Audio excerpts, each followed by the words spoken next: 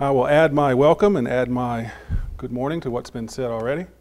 Appreciate you all very much being here and appreciate this opportunity we have to come together and to join our hearts and our voices together in song and praise and gather around the table to remember the great sacrifice of our Lord and Savior Jesus Christ. This morning, I'd like to look at Peter's second gospel message, Peter's second sermon from Acts chapter 3. So if you want to be turning there, we will be reading from that passage with others. Not long ago, we looked at Peter's first sermon, which was delivered there in this day of Pentecost. We looked at the one that was delivered there in Acts chapter 2. We saw how Peter capitalized on the events that were taking place in order to tell people about the gospel. For this lesson, I'd like for us to look at that second sermon. It's recorded here in chapter 3 of Acts. And as we do, we'll note how Peter again capitalizes on the events that are taking place, as well as some other similarities in the two sermons. We'll look at some other similarities as we go along as well, comparing these two sermons that Peter delivers here on this day of Pentecost. So if you're there in Acts chapter 3, we'll begin reading. But as we consider the things that are taking place, I mentioned that Peter's going to capitalize on the events of the hour. So what we want to look at first is that something miraculous takes place. So if you will, read with me verses 1 through 10 in Acts chapter 3. Now Peter and John were going up to the temple at the 9th hour, the hour of prayer. And a certain man who had been lame from his mother's womb was being carried along, whom they used to set down every day at the gate of the temple, which is called Beautiful, in order to beg alms for those who were entering the temple. And when he saw Peter and John about to go into the temple, he began asking to receive alms. And Peter, along with John, fixed his gaze upon him and said, "Look at us." And he began to give them his attention, expecting to receive something from them. But Peter said, "I do not possess silver and gold, but what I do have I give to you. In the name of Jesus Christ the Nazarene, walk." And seizing him by the right hand, he raised him up, and immediately his feet and his ankles were strengthened. And with a leap, he stood upright and began to walk. And he entered the temple with them, walking and leaping and praising God. And all the people saw him walking and praising God, and they were taking note of him as being the one who used to sit at the beautiful gate of the temple to beg alms. And they were filled with wonder and amazement at what had happened to him. Peter and John went to the temple at the 9th hour, which would have been at 3 p.m.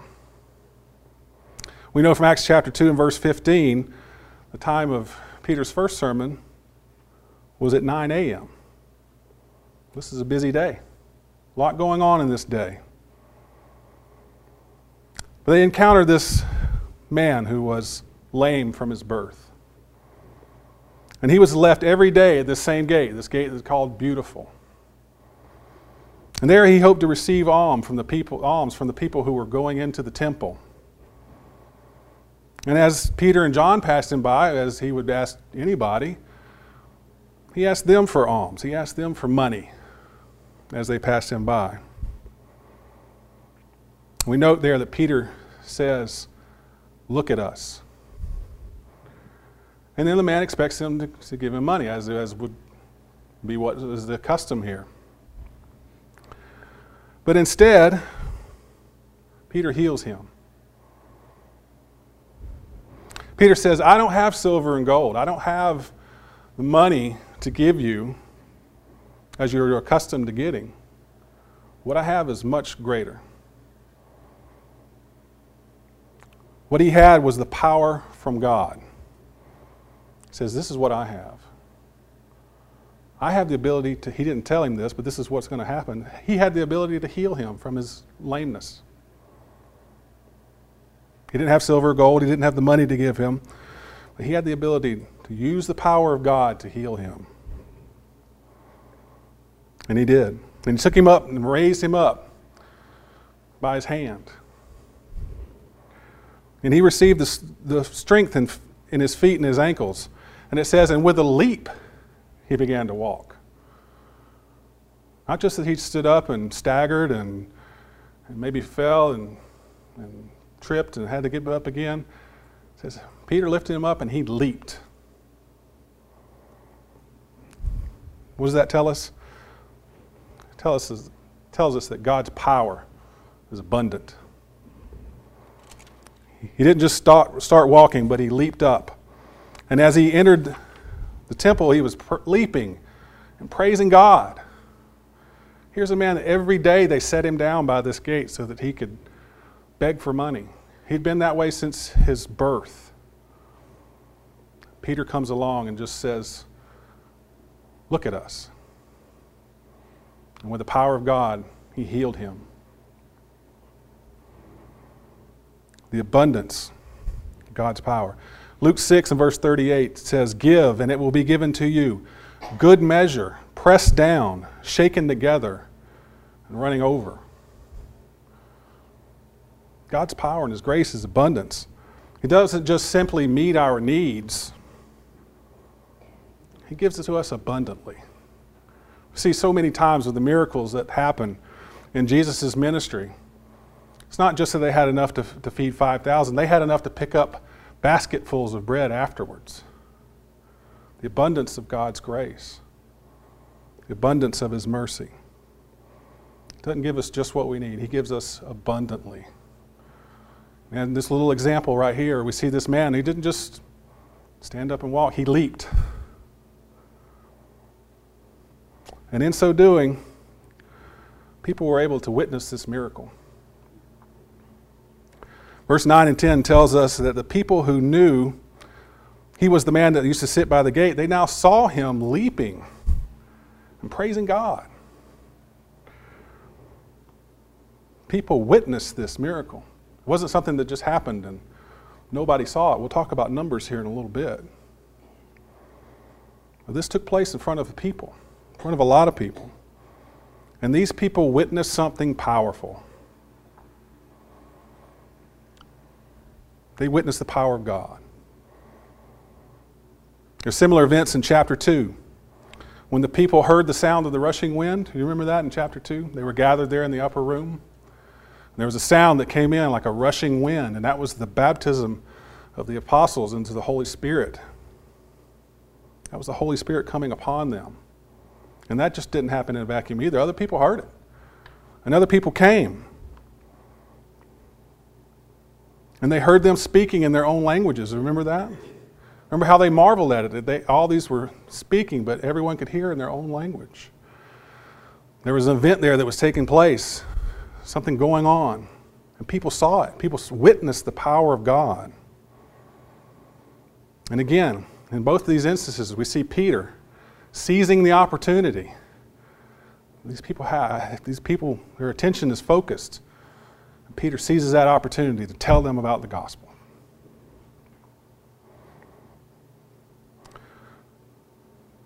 We know from Scripture that these signs and wonders that went out were to confirm the gospel message. Mark 16 and verse 20 says, and they went out and preached everywhere, while the Lord worked with them and confirmed the word by the signs that followed.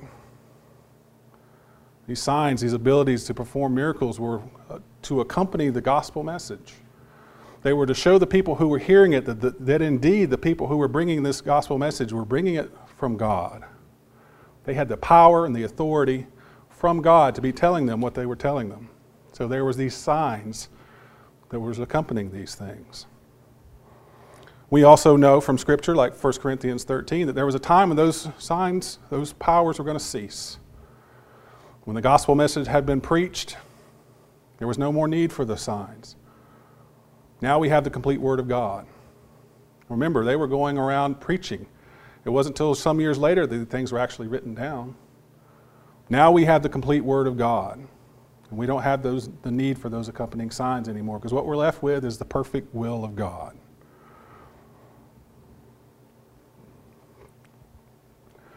In Peter's sermon here, The next thing I want to look at is he notes something from the past. Look in verses 11 through 13 with me. Verse 11 says, "And while he was clinging to Peter and John, all the people ran together to them at the so-called Portico of Solomon, full of amazement. But when Peter saw this, he replied to the people, 'Men of Israel, why do you marvel at this? Or why do you gaze at us as if it was by our power or piety we have made him walk? The God of Abraham, Isaac, and Jacob, the God of our fathers, has glorified his servant Jesus.'" Yes, there was something miraculous that took place. Yes, indeed, it drew attention to the events of the time. Peter's going to capitalize on those events that take place. But Peter reminds them, it's not his power that has done this. Whose power is it? It's the power of God.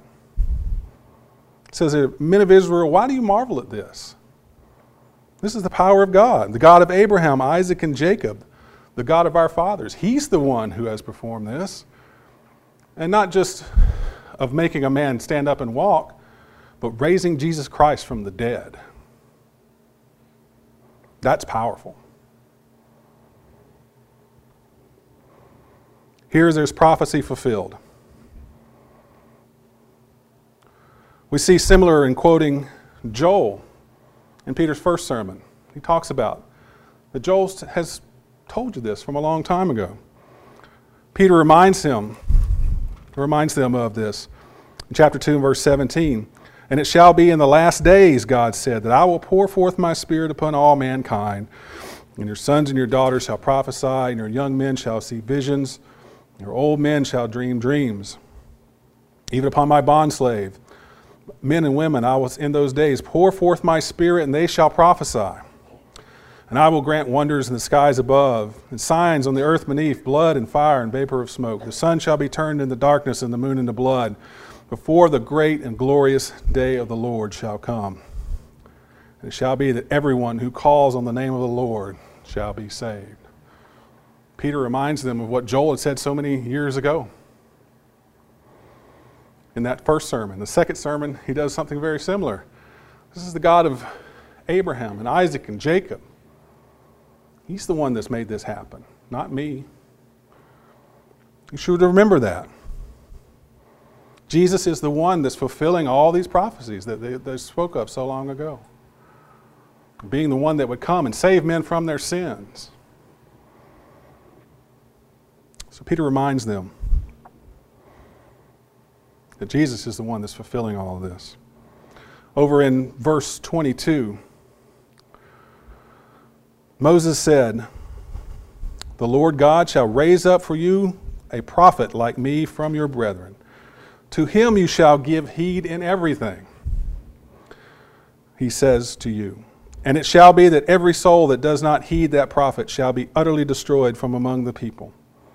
And likewise, all the prophets who have spoken from Samuel and his successors onward also have announced these days.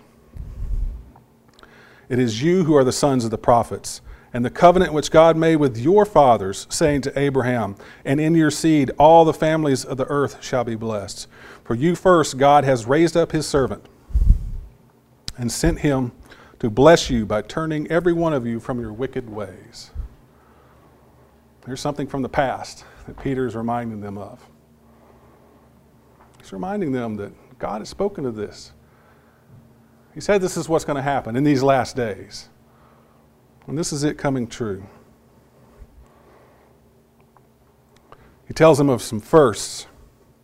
Peter tells them that they are the first to receive the blessings that the prophets spoke of. He tells them that they will be among the first to receive repentance. They're the first that will benefit from this great and wonderful blessing that God said he would perform. And now is the time that he is doing that. He's pouring out his blessings upon them. And they would experience true repentance. Something else from Peter's sermon here, there's something that is acknowledged. Read with me, picking up back in the second part of verse 13.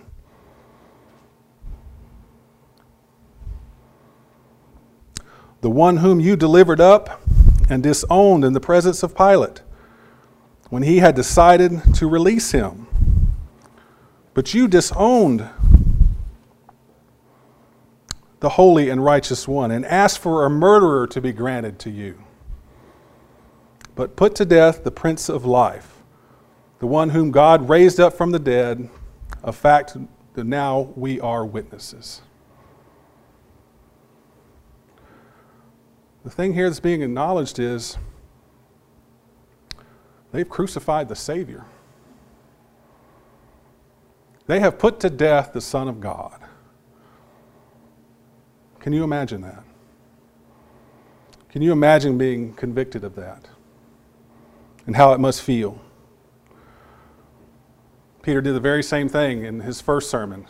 In chapter 2, in verse 36, it says, "Therefore let all the house of Israel know for certain that God has made him both Lord and Christ, this Jesus whom you crucified." He put to death the Son of God. There's an acknowledgement there. But there's a further acknowledgement that they did it in ignorance. In verse 17 says, "And now, brethren, I know that you acted in ignorance, just as your rulers did also. But the things which God announced beforehand by the mouth of all his prophets, that his Christ should suffer, he has thus fulfilled." Yes, they did it in ignorance. Yes, they did. Similar to what Peter said in his first sermon, again in verse 23 of chapter 2. It says, "This man delivered up by the predetermined plan and foreknowledge of God, you nailed him to a cross by the hands of godless men and put him to death." There's an acknowledgement there. There's an acknowledgement that you have put the Son of God to death, nailed him up on a cross. But this was by the plan. The predetermined plan of God put all this together. So in these somethings, there's something acknowledged. The next something is there's something to do. Pick up in our reading in verse 19. So here's the to-do. "Repent, therefore, and return, that your sins may be wiped away, in order that the times of refreshing may come in the presence of the Lord. And that he may send Jesus, the Christ, appointed for you, whom heaven must receive until the period of restoration and all things about which God has spoken by mouth." What is the thing to do?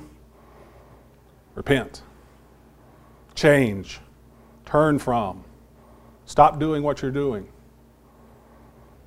When the crowd was convicted in chapter 2, they asked, "What shall we do?" Over there in verse 37 in chapter 2. "Now when they heard this, they were pierced to the heart, and said to Peter and the rest of the apostles, 'Brethren, what shall we do?'"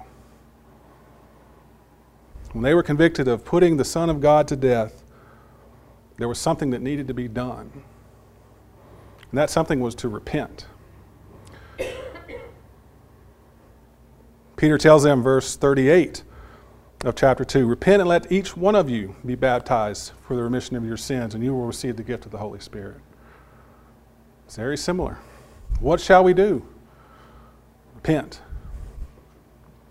Make a change. And in so doing, they will receive the refreshing gift of the Holy Spirit.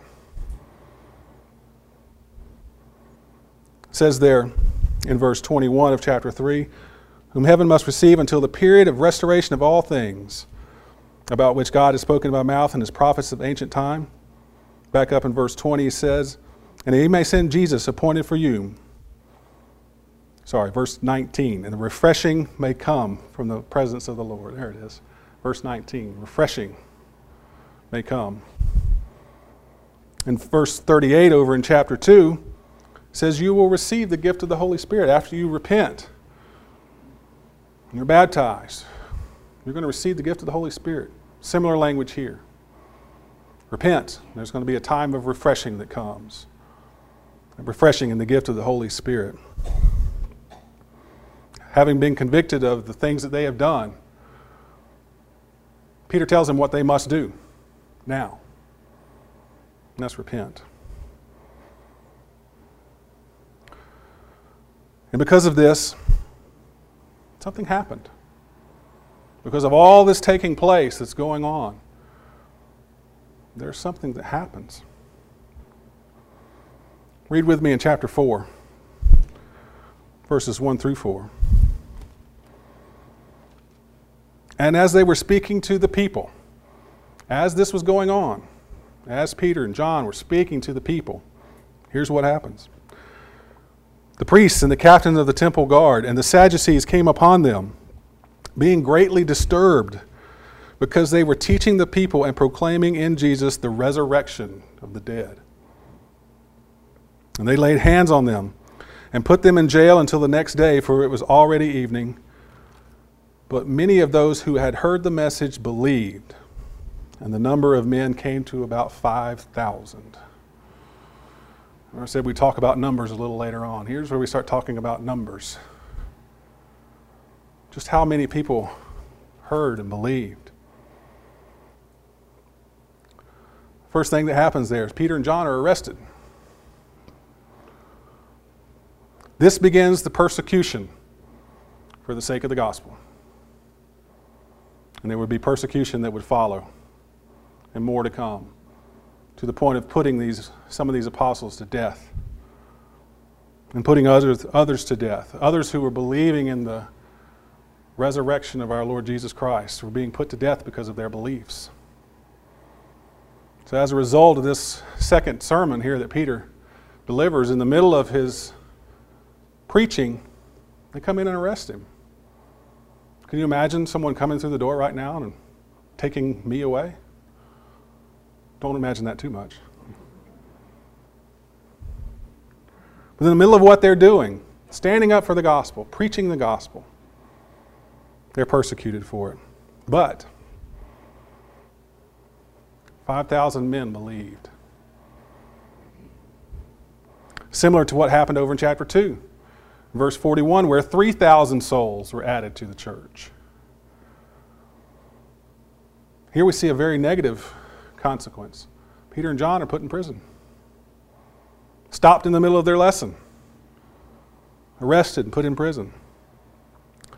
But it says there in verse 4, but many of those who had heard the message believed. What faith that is. What encouragement that is.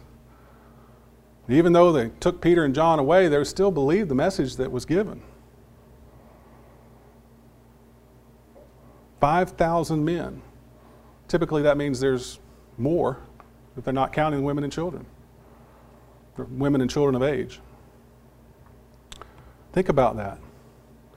From this event of this lame man sitting at the gate begging for alms, Peter takes that opportunity to tell them about the gospel. And as a result, over 5,000 people believed. A powerful message that is. So what we see here from the second gospel message is the gospel proclaims the death, burial, and resurrection of our Lord Jesus Christ. We talk about going out and spreading the gospel. What are we telling them? What are we saying? What are we telling people? Death, burial, and resurrection of the Lord Jesus Christ. Present in both of these sermons that Peter preaches. Hearing that, it compels the hearer to respond with repentance. And faith and baptism are implied in the second example, but they're very much seen in the first example. Those who were baptized were added to the church, about 3,000 souls that day. And here we see about 5,000 people who believed. And the gospel message offers remission of sins and the refreshing gift of the Holy Spirit. Present in both of these sermons that Peter preaches on the day of Pentecost. Remission of sins and receiving the gift of the Holy Spirit, that refreshing gift of the Holy Spirit. The gospel message has gone out, brethren. It's still going out. It's still ringing out. It's still ringing out for the next generation and the generation after that, the generation that will come. Our responsibility is to keep that message going. Keep telling people about Jesus Christ. Proclaiming His death and His burial and His resurrection. Compelling people who hear it to respond. You've heard the gospel message. What is your response? You have to repent. And in so doing, the gospel offers remission of sins. Offers that refreshing gift of the Holy Spirit and that promise of eternal life when this life is over. That's the gospel message. If you're subject to it, you can respond right now. If you need further study, if you need to know more about it, I will urge you that time is of the essence. But we're glad to study with you. Tell you more about it. Look in Scripture and get more out of this gospel message, this wonderful gospel message, and show how Jesus Christ, the Son of God, came to this earth and died for our sins.